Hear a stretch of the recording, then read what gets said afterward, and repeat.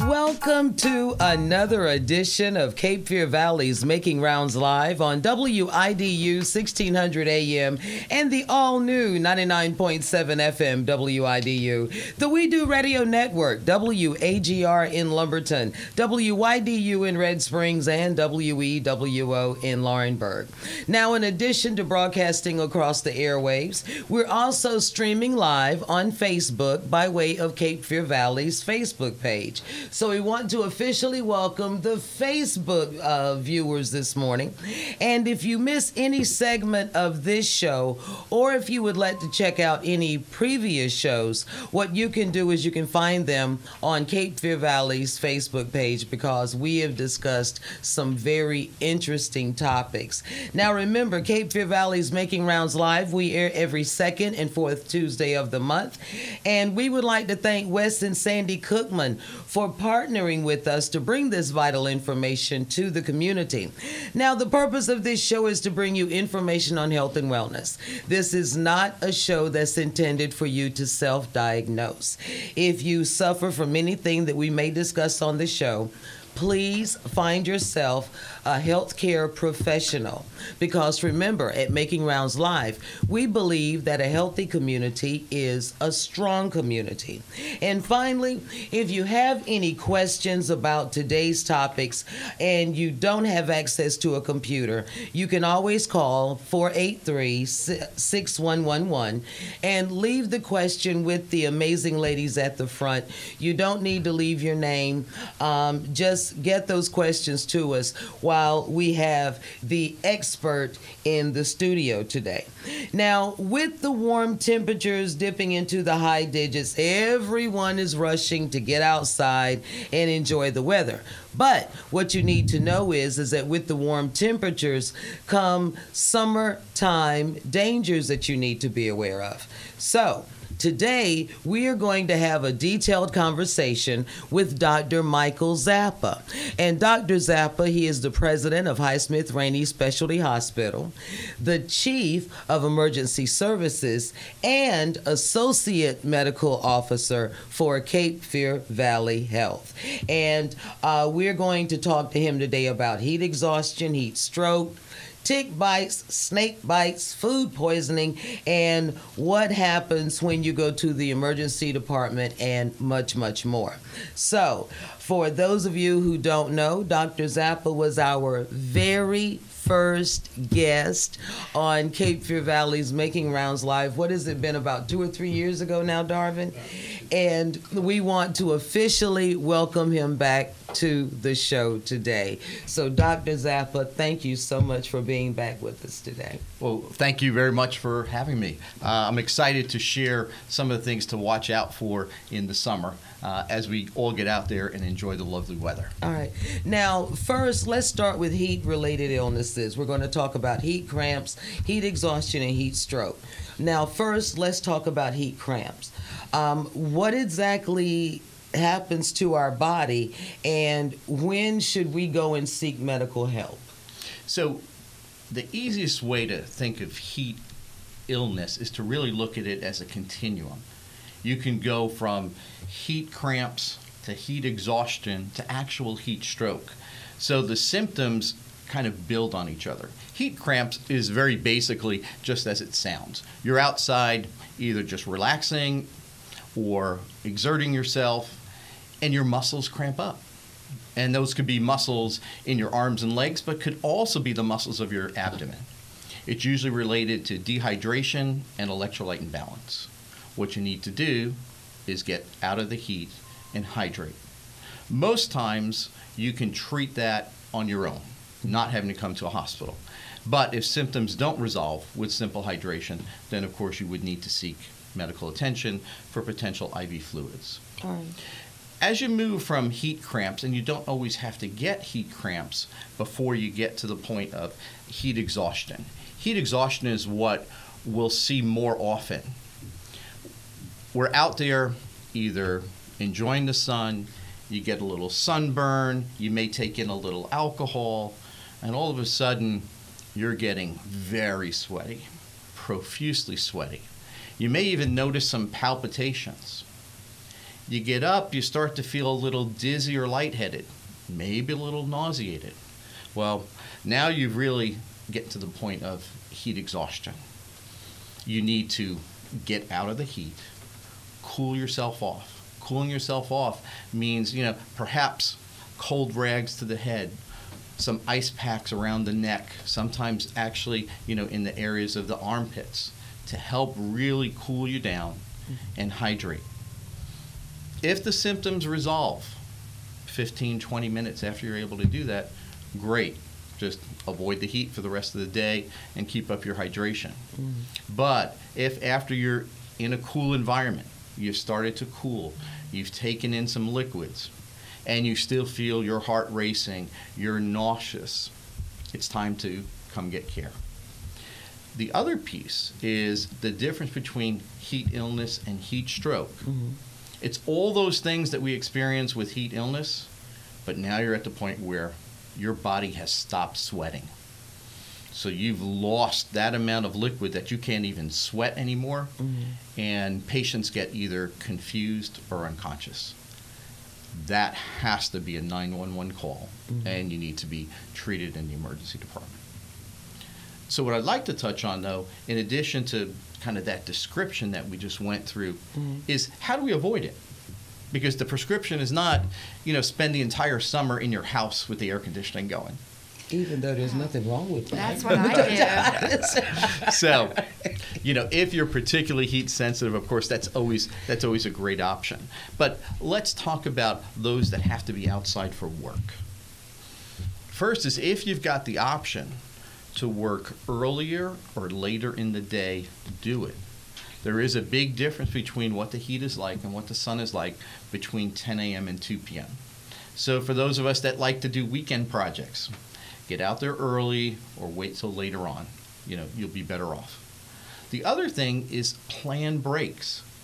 So again, whether you're just, doing stuff around your house or whether this is your job Monday through Friday, have scheduled breaks. And by those breaks, you get into the shade at least. Potentially get into the air conditioning and hydrate. Hydrate, because dehydration is really one of the keys that causes all of those problems with heat illness. So that's really the way to prevent it, and just realize that if you get sunburn, if you take in too much alcohol, if you're on certain medications, particularly medicines for anxiety and depression, all of those things have the side effects of making you dehydrate more quickly. So just be aware of that when you're going to spend time outside. All right. And I want you to stress again about alcohol, because I know everyone, picnics, you have alcohol. Barbecues, you have alcohol. Ball games, you have alcohol. So stress to them again, for those people who think, well, I'll just get a cold beer or a cold one when I get to the stadium. That's not a good idea. Correct. That's not the cure. So realize that you're more sensitive to alcohol, and alcohol makes you more sensitive to the heat during these summer months. So just be aware of that. And when you're feeling overheated, as attractive as that cold beer might look, what you really need is you either need just plain water, or you need one of those sports drinks that has water with electrolytes. All right. Now, let's talk about food poisoning. Because everyone, once again, as I said earlier, picnics, barbecues. Any advice on how we can avoid food poisoning during the summer? A very good thing to keep in mind is you've got to cook the food. We can be out having a barbecue and, everybody's waiting to eat. So make sure that the food is cooked thoroughly. Second, you have to be aware of the salads that are mayonnaise-based or cheese-based. If you leave them out for more than 30 minutes in a hot summer day, it's time to discard them. So what you have to make sure is that everyone gets served and then they get put in a cooler, be kept on ice, not on that pretty picnic table all afternoon for people to pick on. You're asking for trouble. The other is basic hygiene when it comes to cooking and cooking utensils. Sometimes we're going to go off and have a great picnic in some park, and we didn't take every kind of fork and knife that we'd have in our kitchen at home. What you have to be aware of is if you just use that fork and knife to cut up the raw chicken before you put it on the grill, you can't just go then, oh, well, that's the same set of utensils you're going to have to eat the food once it's cooked, because you've got contamination there. So pay attention to the plates, the cups, and the cooking utensils that you use outside. And if we keep those things in mind, I think that'll decrease the chance of turning a fun event into something that you feel pretty miserable at the end. Exactly. Now, let's go back to dehydration, because you mentioned hydrate. How does a person know that they're dehydrated? How do we know? So, first of all, even if you feel perfectly fine, if you've been out in the heat, in the summer heat for 2 hours, you're dehydrating, even with no symptoms, because you're going to sweat, even if you're not dripping wet. But the other things beyond that, the time, is if you're sweating a lot more than usual, you're dehydrating. If you start feeling palpitations, or you just check your pulse and it's rapid, you're dehydrated. If your mouth is dry, you're dehydrated. Those are the early symptoms and things we need to watch for. Okay, wow. And Dr. Zappa, if I may ask, what if, I've been outside all day and I've been sweating all day, and then I'm still outside but I stop sweating? That's a bad sign, is it not? Correct. So as we talked about the 3 common types of heat illness, okay, it's heat cramps, heat exhaustion, and heat stroke. So in the heat exhaustion, you're still sweating. Your body is trying to cool you off. That's the whole purpose of sweating, is to cool you off. And you may get a little lightheaded, you may get nauseous, you may get cramps, but you're in the heat exhaustion stage. If you get to the point where you've gone from sweating profusely and then you're not sweating anymore, and you're confused, sleepy, anything like that, that's heat stroke. So at that point, yes, you're in trouble. You need some emergency care. Okay. Now, food poisoning. I got to go back to that because this question just hit me. What if we think we have food poisoning? What do we need to do? I mean, I know we don't need to just sit at home and suffer. What do we need to do? So, food poisoning usually manifests itself with any combination of 3 symptoms. You can get abdominal cramps, you can get nausea and vomiting, and you can get diarrhea. So what you need to do really depends on the severity of your symptoms.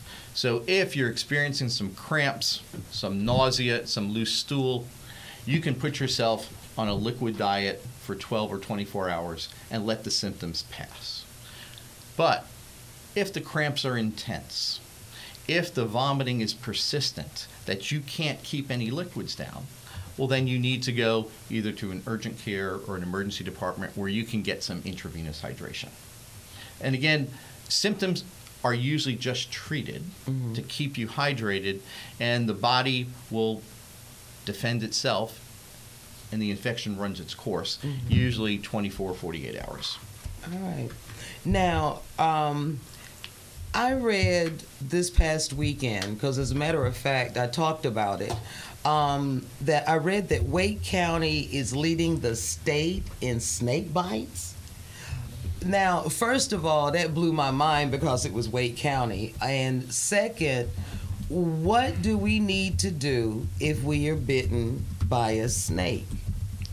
So, to start with, the statistic you quoted is accurate. So, Wake County is leading the state, but more importantly, North Carolina leads the nation in snake bites. I'm glad I didn't know that. Okay.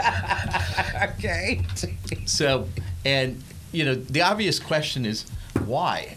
How did we win this honor? And particularly when you think of somewhere like Wake County, populated and built up. It really comes down to 2 things that I think are making our state lead in this.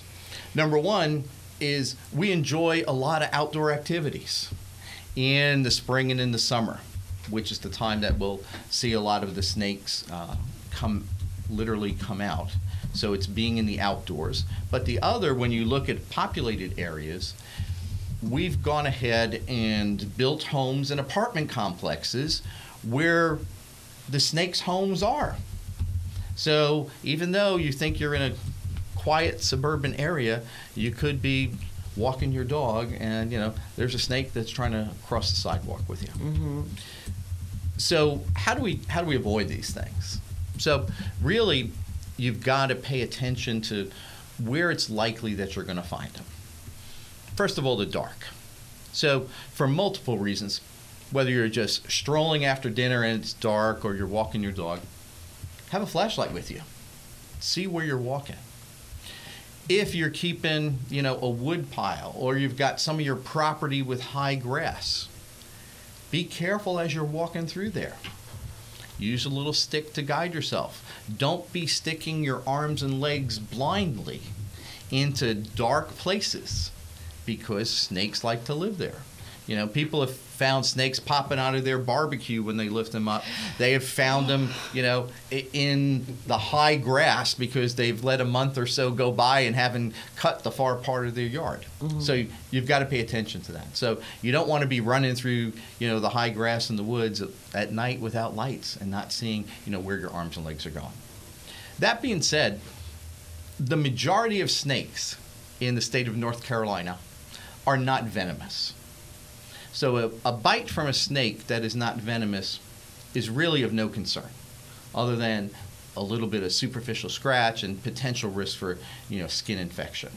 So there are 38 species of snakes in North Carolina, only 6 of which are venomous. 6 of how many? 38. Only 6. Only 6, everybody.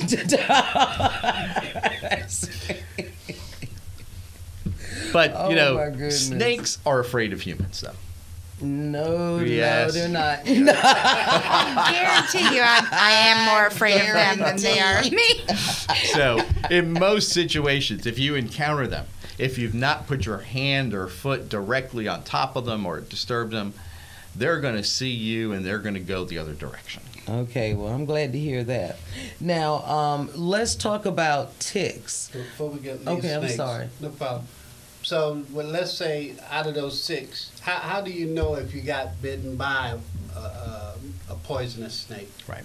So, years ago, in an emergency medicine, they used to try to teach us, make sure you identify the snake. Yeah. And tell the person if they've gotten bit, bring the dead snake in so we can see it. No. We obviously don't advise that because there are multiple instances of second bites. So, if you can get a look at it, that can help because there are some distinguishing characteristics. But I would think most of us, if we're bitten, you're just going to know that, it was a snake. So what you really need to look for, if you can't describe the snake, is look at what happened to you. It'll generally be, an arm or a leg. You may see a couple of puncture wounds. So even if you were bitten by a venomous snake, he's got to bite you, grab onto you, and then inject the venom. So he's got to hold on there for a little bit in order to inject the venom. So over half of even venomous snake bites, we don't get injected with the venom. So even if it was a bad snake, it was kind of, you saw it, you moved your arm, leg, and they're gone.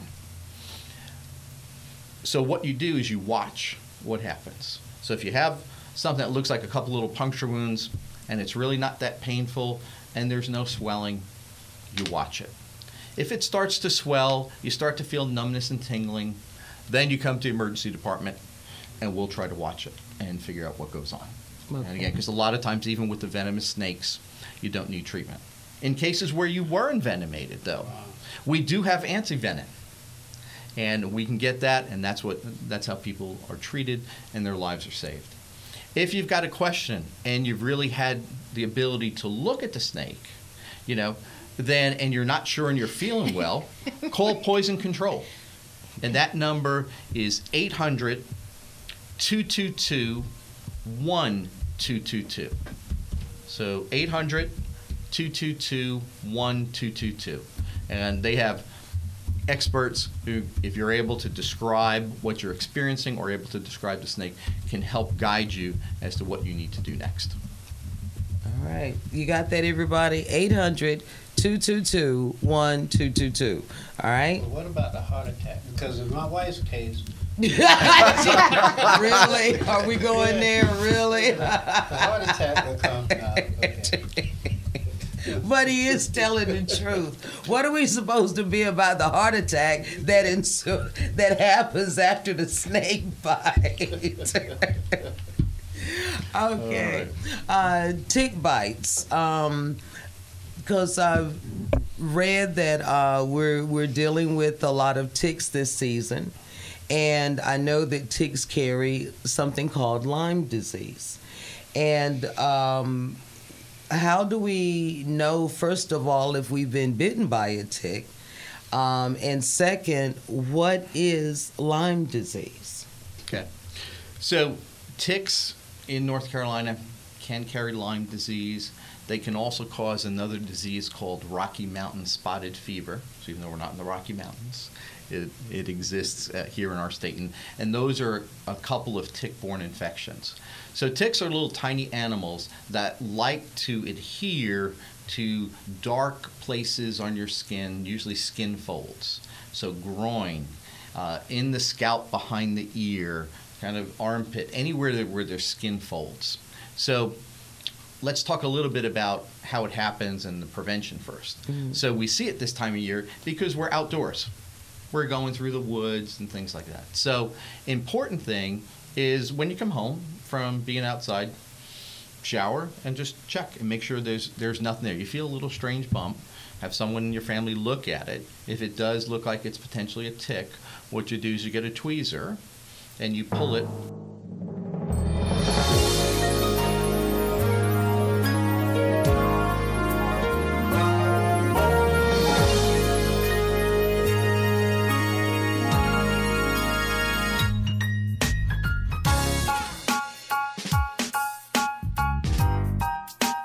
Oh my goodness, the things we talk about in the commercial breaks. Welcome back to another edition of Cape Fear Valley's Making Rounds Live on 1600 AM and the all-new 99.7 FM WIDU, the We Do Radio Network, and of course we're streaming live on Cape Fear Valley's Facebook page. Now, we're talking with Dr. Michael Zappa this morning. And Dr. Zappa, let's talk about asthma sufferers during the summertime. I know I'm an asthma sufferer. I have a very hard time during the summer. It's between the heat and the pollen. Is there anything that I can do other than staying in the house all day to ward off an asthma attack? Unfortunately, both the heat, the pollen, and pollutants are all higher in the summer, and they're all triggers for asthma. So you've got to keep that in mind. Everybody will figure out their own individual tolerance to say, okay, hey, I can be outside for an hour. At this point, I can do 2. No, I can't do that much. I can go back out when it's later in the day. And you've just got to learn your body and listen to your body. Don't think, well, I'm just going to push it, it's going to pass. No, if you feel like that, you need to come back indoors in the air conditioning. The other point is, remember, lots of people who have mild asthma may get their attacks in the summer because of the heat and the allergens out there. So make sure when you're traveling, take your inhaler. Because oftentimes that's where we'll see patients wind up in the emergency department. They were like, well, I went to my family reunion just for the weekend. I was outside the whole time, and my asthma doesn't act up too much, so I didn't pack my inhaler. And Guilty. Here they go, and I'm seeing them, and they were barely able to get those sentences out to me. And I'm like, don't worry, we're going to take care of you. But potentially, if they would have carried their inhaler when they traveled, and maybe stepped into the cool when they were feeling, it start mildly, they could have avoided a visit to the emergency department. Okay. Now, drowning. Seeing a lot of news about babies drowning in pools, and we've lost a lot of very well swimmers due to rip currents. So, talk to us about drowning and what we need to do to avoid it. And Absolutely. Drowning is a horrible summer tragedy. Most of the time can really be avoided. So let's talk about the rip currents and the beach. You're right. Most of the time it happens to the strong swimmers because they think, I know how to handle myself. I can deal with it in this surf. Pay attention to the flags, pay attention to the lifeguards, and just be smart and look at what's out there. Because any of us, no matter how great a swimmer or what kind of shape you're in, your muscles will reach the point of exhaustion and you will not be able to fight against that current anymore. So it's not a question of strength and prowess. mm-hmm. Now let's look at the swimming pools in our homes. We gather for a family event. Everyone's got kids of assorted ages. It's hot. We all want to be in the pool. First bit of advice is designate an adult lifeguard. And I don't mean that they have to necessarily be CPR certified, but someone who is not engaged in conversation and eating their meal, whose turn, and whether you do it for an hour at a time, I'm watching the pool. I'm watching the kids. Because these tragedies happen when everybody just goes, oh, well, let's all go inside and have a piece of cake and let's sing happy birthday. And you didn't realize that the 2-year-old was not accounted for 10 or 15 minutes. Mm-hmm. And then you go back outside and you see someone floating. So that is the best thing to remember at gatherings. So whether you're talking about pools or lakes, if there are children involved, some adult has to have the responsibility to be paying attention to that. Let's look at the day-to-day for those people that have pools. I strongly advocate for pool fences or alarms because it always happens when you least expect it. Nobody intends for these tragedies. But it's, oh, well, I never let the little one out there without us. Well, unfortunately, somehow they got there. So just really be aware. It's not something that you can sit and say, well, that wouldn't happen to me. I'm not that careless. No. It could happen to anyone's family. And the only way to prevent it is by everybody paying attention. Okay, you got that, ladies and gentlemen? All right. Now, let's go in. Let's talk about the emergency department. Now, I want to tell our listeners from the start, your questions are welcome, but we can't talk about a specific case due to something known as HIPAA laws. Those laws are in effect for your protection. Now, if there is something specific that you would like to address, we can refer you to Patient Relations Department, but we will attempt to answer some of the main general questions regarding the emergency department. And Dr. Zappa, you already know people complain about the wait times at the emergency room. Let's talk about what happens when we first get to the emergency department. Of course. So we all know that to every person, your emergency is the most important. And so oftentimes it's hard to be patient. It's hard to be a patient when you're forced to wait. So let me start by saying we work continuously to try to diminish that wait. And sometimes we're more successful than others. But the first thing that happens before you're going to wait at all is you get seen by a triage nurse who takes your vital signs and determines why you are here. And remember what triage is. Triage literally means to sort. So we know that every patient can't walk right in and go right into a bed and have the doctor see them immediately. So we know we're going to have to sort. And we don't sort by the order of who got here first. We sort by the order of how sick or what potential complications could happen. Next, what will happen after you've been triaged, so you've been sorted into various acuity levels, then you'll have a medical screening exam started, Most of the time, that may be started by a physician assistant or nurse practitioner, or sometimes the doctor himself.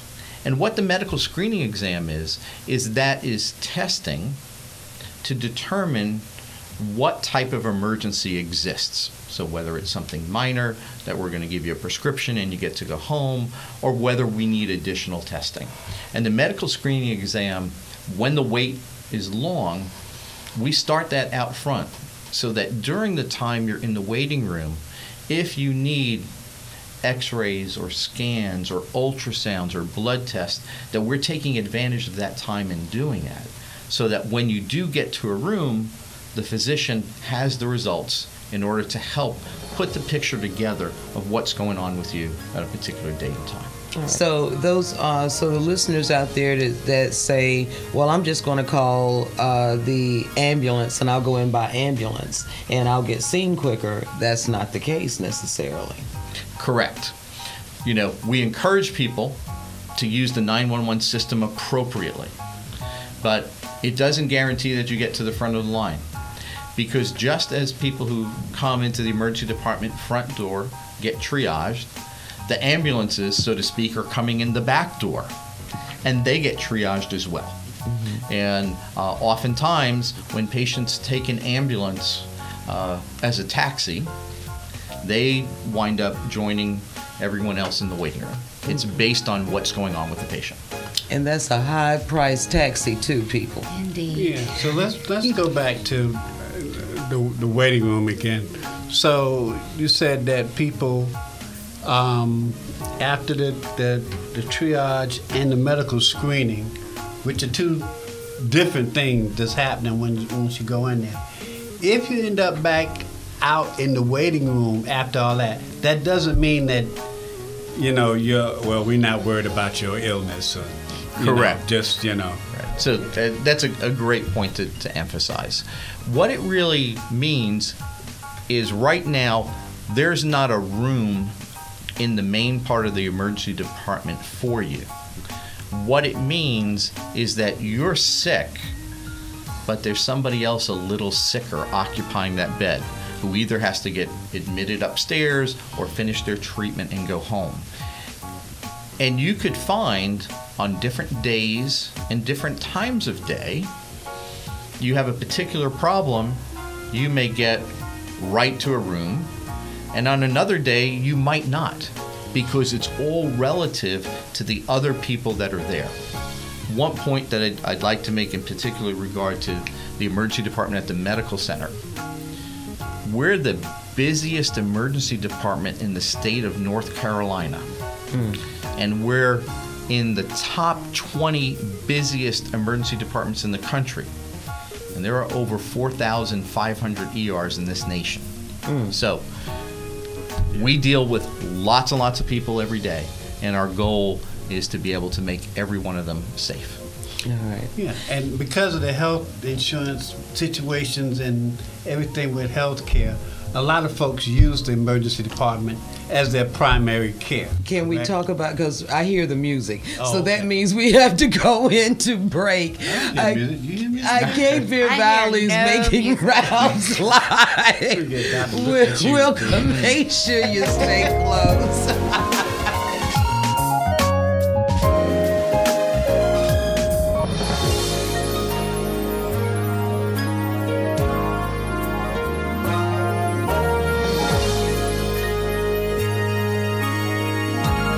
All right, ladies and gentlemen, we are entering the final segment of Cape Fear Valley's Making Rounds Live on WIDU 1600 AM, the all-new 99.7 FM WIDU, the We Do Radio Network, and, of course, Cape Fear Valley's Facebook page.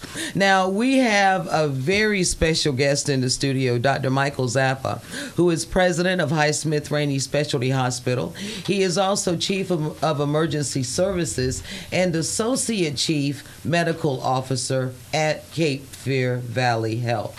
Now, Darvin, you go ahead and kick off this segment. Yeah, I just wanted how, we were talking about the folks in the emergency room and all that. And also, do people use the emergency room more as primary care now? Is that what's going on? That's part of the problem, but when we look at it, that's probably less than 10% of the patients that we see.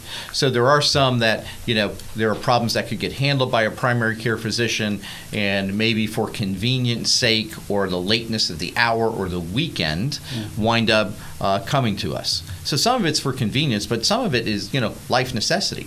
Some people don't get sick days at work. Mm-hmm. Some people have to wait to get seen till 9 o'clock at night.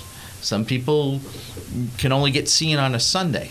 So it's not always people's fault. It's the challenges of life. And, we're proud to be able to take care of people 24/7. But one of the things where the big opportunity is for primary care is to make sure that all of us as patients have primary care physicians and go see them regularly, because lots of problems that wind up in the emergency department that are emergencies could have been handled much easier by the primary care physician, who would have caught it and prevented it, and we wouldn't have had to have an emergency. Understood. All right, so someone had said that I come in for a stomach ache. They do a ton of tests. I think they're just trying to jack up my bill. What would you say to that person, Dr. Zappa? The testing that we do depends on the presentation that the patient has, as well as their medical history and their individual risk factors. For example, I might see an 18-year-old who was at a family picnic and tells me he ate the potato salad that had been out for 3 hours, and now his stomach hurts and he can't stop vomiting. Mm-hmm. Okay. I don't need a ton of tests to treat him. I'm going to give him an IV, some fluid, and some medicine to stop his nausea, and in a few hours he's going to go home feeling very happy. Mm-hmm. He won't be eating solid food for a few days, but he'll feel better than when he got in. On the other hand, if I see a 60-year-old female who's got diabetes and had 3 prior surgeries on her abdomen that comes in with right-sided pain, that's going to take a CAT scan and blood tests and observation to determine, yes, she might just have food poisoning too, but I don't know if there's a tumor there, if there's an appendix problem, if it's an ovarian problem. There are so many things that could go on, and that's why we're very glad that, 70% of the patients that we see in the emergency department, we're able to treat and release. 30% of them we wind up keeping in the hospital, either as admissions or for observation. But a lot of those 70% get a pretty big workup. But we're able to do that within 6-8 hours and give them an answer that years ago would have taken days. Mm-hmm. Years ago, we would put people in the hospital for a week to, well, let's put you in and just run everything and figure out what's going on. We don't have the luxury of healthcare dollars to be able to do that anymore. So that's why some of these cases have bigger workups, and at the end, I come in and say, I got great news. You're going to be okay. You get to go home. I'll take that. Yeah. Now, when does a person go to the emergency department or the emergency room, as people say, and when do they go to a primary care or urgent care? So we already talked about the availability. Mm-hmm. So that's got a little bit to do with it. And we have urgent cares that are open 7 days a week, and some of them have extended hours. So that's a good option for people to consider. So you really need to think about what kind of things we typically see in either one, and it's a severity. Let me give you some examples, probably the easiest way. If you're having chest pain, severe shortness of breath, if you're confused, if you've had a seizure, if you've got severe abdominal pain, if you've got broken bones that are obvious, like you see a deformity in an arm or a leg, those type of things need to be taken care of in an emergency department. they're going to need advanced diagnostics and could potentially need the care of some specialists that we have on call in the emergency department. If, on the other hand, you feel like you've got the flu, you've got a fever, you don't really know why, you got a cough, or you think you have bronchitis, there's a rash, a simple laceration, you need your meds refilled, your asthma flared up a little bit, you think you sprained your ankle, but maybe you broke it, you're not sure. Those are the kind of things that can easily be taken care of in urgent care. And typically, the urgent care waits and the total time much less than in the emergency department. All right. Darvin, was there anything that you wanted to, before I ask? And it probably cost you a little less, too. Correct. Absolutely. Okay, just a little bit. All right. Well, Dr. Zappa, before we close out the show, was there anything that you wanted to stress to our listeners, something that we may not have hit or something we may have overlooked? No, I think we really hit on a lot of things that are important for the summer. The one other piece that I will put out there is, remember, summer is time when people are going to enjoy themselves. They're going to get on the road and drive. Do not drink and drive. Have a designated driver. Enjoy yourselves, but don't get behind the wheel when you've been drinking. All right.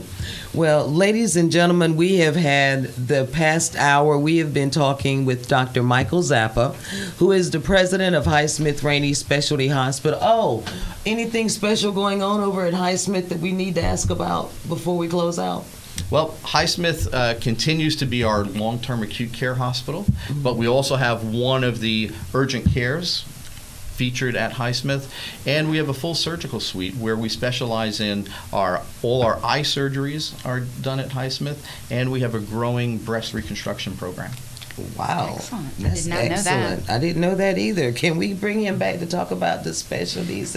Anyway, ladies and gentlemen, Dr. Michael Zappa, president of Highsmith Rainey Specialty Hospital, chief of emergency services and associate chief medical officer at Cape Fear Valley Health.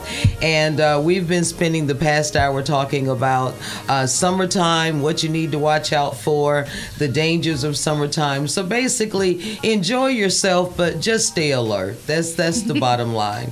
And remember that we will be back with you in 2 weeks. That is going to be Tuesday, June 25th.